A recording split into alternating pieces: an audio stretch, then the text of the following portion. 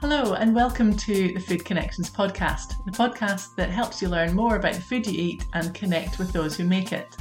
I'm Dr. Laura Winus, a registered nutritionist specialising in nutrition research and communication. I'm also delighted to be one of Scotland's 25 regional food tourism ambassadors. In this Food Connections episode, I'm joined by Lynn Mann from Supernature. Her and her husband Chris make lovely cold-pressed rapeseed oil from their Carrington Barnes farm in East Lothian. Cold-pressed rapeseed oil is a heart-healthy oil with less than half the saturated fat compared to olive oil, and it has lots of beneficial unsaturated fats such as omega-3. It's also a source of vitamin E and contains a variety of antioxidants that are beneficial for health. Lynn explained how rapeseed grows and the process of producing the oil. I also found out about different ways rapeseed can be used in the kitchen to excite your taste buds, so I really hope you enjoy listening. So welcome to Lynn Mann. Thanks for being my guest today on today's podcast. How are you? I'm very well, thanks, and you're very welcome. Can you give us a little insight to the farm where you're based and kind of describe it, paint the picture for us? Sure. We live on a small tenanted farm about 11 miles south of Edinburgh. My husband is the tenant farmer, and the farm has been in his family for 5 generations, so nearly 170 years. The tenancy has been passed down from generation to generation. It's all arable. They have in the past had livestock, but for the last sort of 30 years, it's all been arable, which means that they just grow crops. So he has grown oats and barley and wheat and rapeseed. He still grows a mixture of barley, wheat and rapeseed. Our farm is sort of surrounded by the fields where we stay, so it kind of feels like we're out in the middle of nowhere, but yet we're only half an hour's drive from the centre of Edinburgh. So it's it's great. It's a beautiful part of the country, really. Yeah, it is. It's lovely. It's really nice. But you haven't yourself grown up on a farm, so your background's a bit, quite varied, really. So do you want to explain a little bit about just some of the roles you've had or some of the jobs you've had? Sure, yes. I mean, I'm a bit of a city girl, really. So I grew up in Glasgow, and when I met my now husband, I was actually working in television at the time, and had come here to do a story for a children's programme about the farm. And I had no experience of being a farmer's wife. They still joke with me that they're still expecting to come in one day and have nice floury scones freshly baked on the table, but that's never happened yet. Previously, like I say, I worked in television, and I also did sort of various other jobs. My son got me to count them once, and it came to 22. So wow, I was a bit subdued when I realised it was so many. But various things. I worked as a counsellor, therapist, trained as that, worked as that for a few years. I also sold water filters at one point. I was an aerobics instructor, so a variety of things. I suppose all good experience for what you're doing now on the farm. On the farm, you said obviously you grow a variety of crops, but one of the main crops being rapeseed. So do you want to kind of explain a little bit about what rapeseed is and how it's grown? Sure. Rapeseed's a brassica crop. So basically it's the cabbage family. And it's the fields that people will see with the bright yellow flowers that you notice over summer.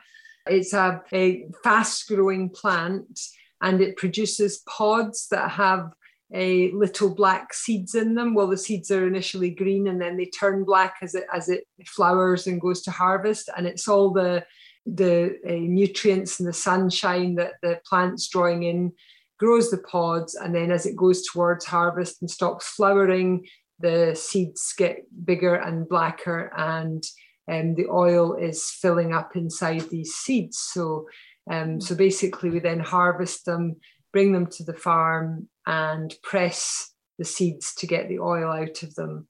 And that's what we then sell. We started it 11 years ago as an on-farm diversification.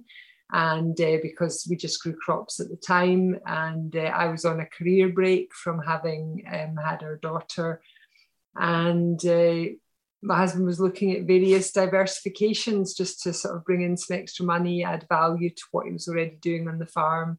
And when he mentioned rapeseed oil, I sort of said, oh, what's all that about? Because I hadn't really heard much about it. This was about 12 years ago, 11, 12 years ago. And he said, well, it's supposed to be healthier than extra virgin olive oil. And I think we can produce it on the farm. And me thinking I was like very healthy eater and knew a bit about nutrition, not very, very little bit about nutrition.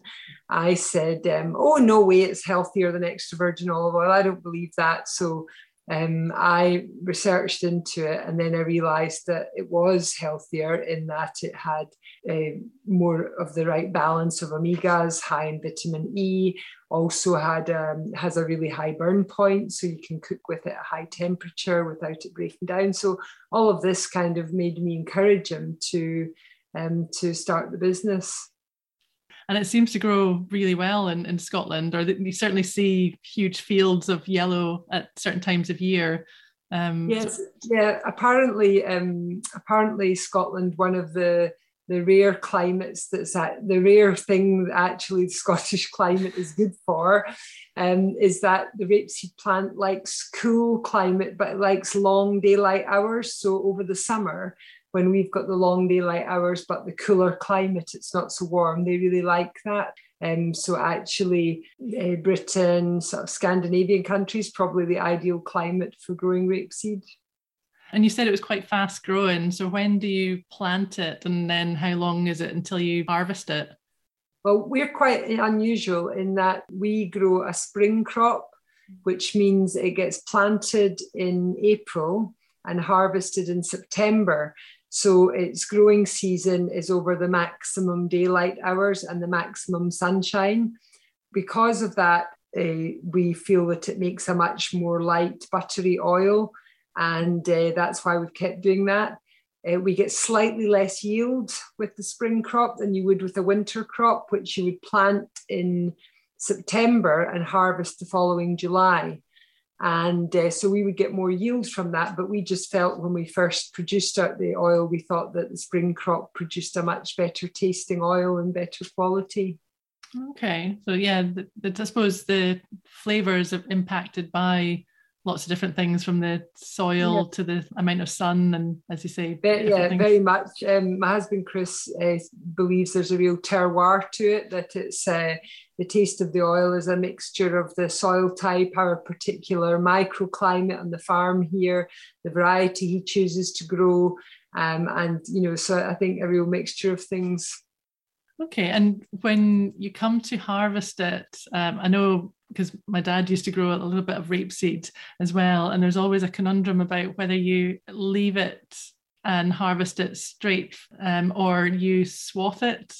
So that's, you like half cut it, and it's very dependent on the weather. Yeah, I think I don't think Chris does the swathing. I think more the just cutting it, because with producing the oil, he has to, as soon as he's cut the seed, harvested it, he has to get it dried down to a low moisture content, which makes maximum oil for maximum oil extraction, but it also helps the seed stay fresher for longer. So he kind of dries it as soon as he's harvested it. And drying, that is just in a huge big vat with heat kind of generating. Yeah, not too high a heat or it would damage the seed. But yes, it basically gets puffed around in a big drum to sort of dry it, and then it goes into big sacks, and then it can be stored for a while in the big sacks. When it's dried down to less than 8% moisture, it can then be put into big sacks. Yeah, so that's why farmers are so intrigued or interested about knowing what the weather is going to be and long-term forecast. I think the word you're looking for is obsessed. Not interested. I was trying to be diplomatic there. Yeah, the weather is the most important thing on the TV and radio for farmers, but it's with good reason. So once you've got the seeds dried to the right moisture and stored, then it's obviously ready for pressing. So what is that process? It's a very simple process, actually. Basically the seed goes into a big mechanical press, which literally just squeezes the oil out of the seeds. Mm-hmm. And the oil then goes into a tube, which goes into a filtering machine, which basically just means that when the oil passes through the filters, any bits of husk or pulp or anything that are still in the oil then get taken out in the filtering process. And then it goes into big vats ready for bottling. So it's quite a simple process of just really crushing the seed to extract the oil, mm-hmm. and then filtering it, bottling it. Yeah, and that's the difference between, you get obviously cold pressed rapeseed oil, which is what you're producing, and you get standard rapeseed oil, which is the oil's extracted in a slightly different way.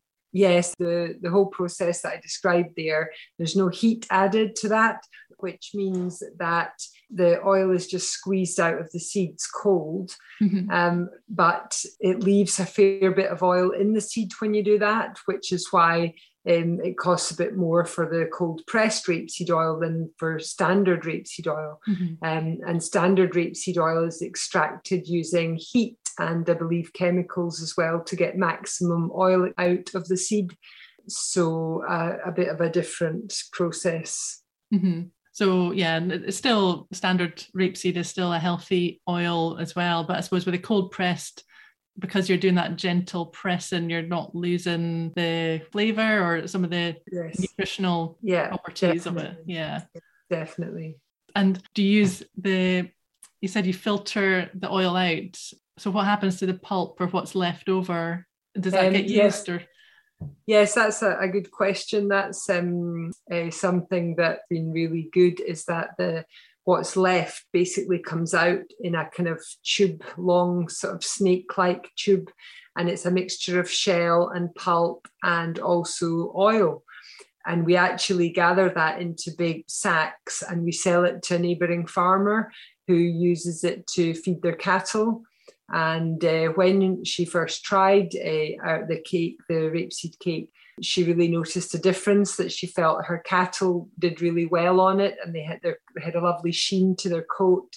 And so for the last few years, her and other farmers have bought the byproduct of producing the oil, and which means that it's a really sustainable full circle business where there's no waste, because the byproduct is then sold for animal feed. That's been great. Yeah, everything's got a use. No waste. And with the oil that you're producing, when it's bottled, how did you first go about selling it then, or where do you mainly sell it? Well, that was interesting, because a lovely friend of ours who helped us design our labels, he's a graphic designer, and he helped us design our labels and everything initially, and then continued to design our branding. And when we first had our first batch of oil, we all tried it and we all thought it was great, and we bottled it and put caps on and everything by hand. And so we had this first batch of just plain oil, original oil, and he said, "So how are you actually going to sell this stuff?"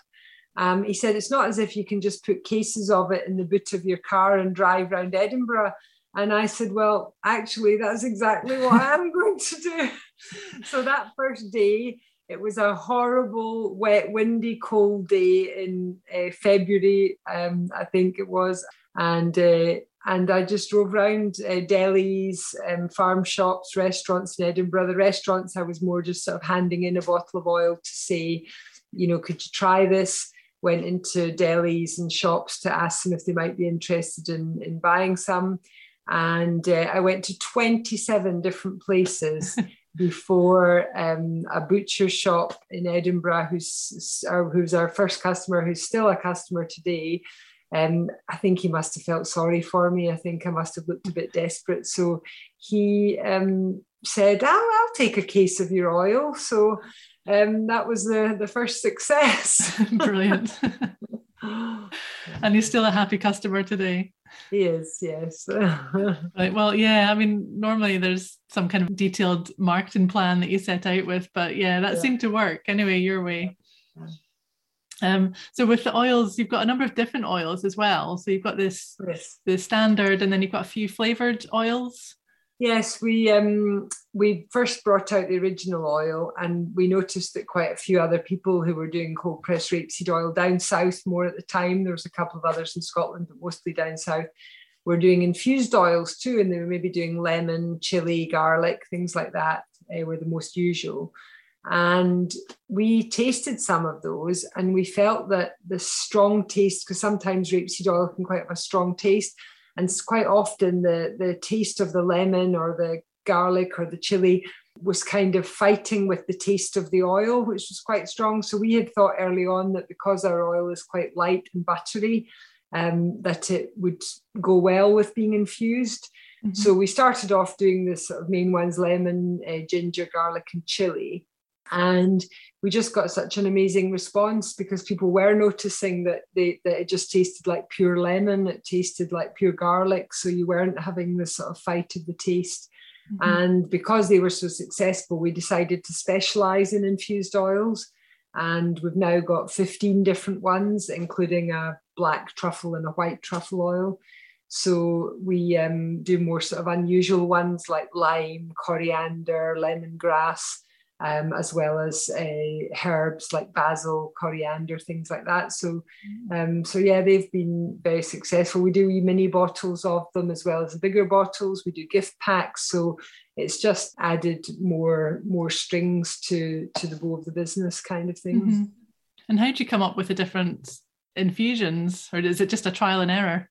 Yeah, just trial and error, really. We've tried, and there's ones that we've wanted to do, but when we've tried them, we felt that because we use really high quality extracts of the different roots, fruits, plants, and when we've sampled different extracts to try with the oil, some of them just haven't worked, even ones that we thought, oh, that would be lovely. And then the ones that we just loved ourselves and we thought really worked are the ones that we've brought out.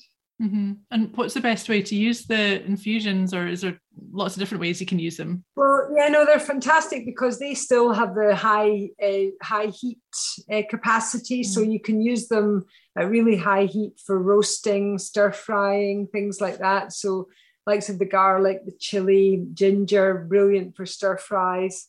And you don't even need to use any of the fresh herb or root, because you get the full taste from just using the oil. And then things like the basil is lovely over a mozzarella salad or pizza or something, or pasta. The lemon is amazing just on a salad or for cooking white fish. So there's quite a variety of different ways that you can use all of them. So what we did was we were finding at shows that people were trying the different infusions and always saying, oh, but what would I do with this one and what would I do with that? So in our leaflet and on each bottle, it's got a few usage ideas for each of them. And that's worked quite well. Yeah, that's always good to know. The practical uses are just examples of how to use them. Sure. And you mentioned, obviously you can use them cold on a salad or heat up, because as you said before, it's got a high smoke point, which is when the oil is heated and it starts to smoke, and then that's when it starts to break down and changes its chemical structure and taste and things. So one of the many benefits of rapeseed oil. So because this is a Food Connections podcast, I was wondering what your favourite way to use the oil might be, or have you got a favourite recipe or favourite meal that you enjoy? I think it would have to be a toss-up between a lunch that I do or a snack thing, which is a slice of toasted sourdough bread with some mashed avocado and then a drizzle of our lime oil and then a fried egg on top. That's my kind of go-to lunch, or if I've come in, later and I don't want to make a dinner, I'll do that. And the other thing that's really excellent is using the truffle oil in mushroom risotto. The truffle oil goes so well with mushrooms, and in mushroom risotto, it just really adds a wonderful edge to it. Lovely. Sounds delicious. And you mentioned before that the oil is quite versatile and we can use it as high temperatures, but also in bacon. Does it go well in substituting butter, for example, with an oil? Yeah, it does actually. I was surprised how well it works. I've made carrot cake with the oil and using, instead of butter, using lemon oil or original oil. A friend of mine used to make sponges, just Victoria sponges, using the oil instead of butter, the original oil. So quite a lot of recipes do have oil in them. And so it works well using the infused ones. So you could use lemon or we do an orange infused oil as well as the lime. So there are sort of different ways like that you can use them. Yeah. And I also made I used to make a key lime pie quite often, and the base was crushed digestives with butter. But I would do the base with crushed digestives and half butter and the lime oil, because then you'd get the lime in the base as well. Oh yeah, the extra flavour. Brilliant. And have you tried it with scones yet? You mentioned at the start.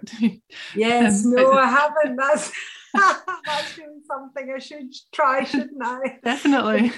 Give them all a surprise one day and they come into not only homemade scones but made with the oil.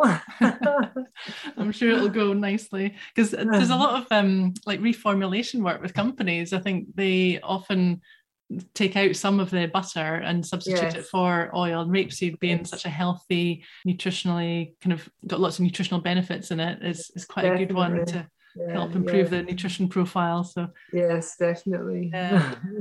But yeah, let me know how the scones go. Okay, I will do.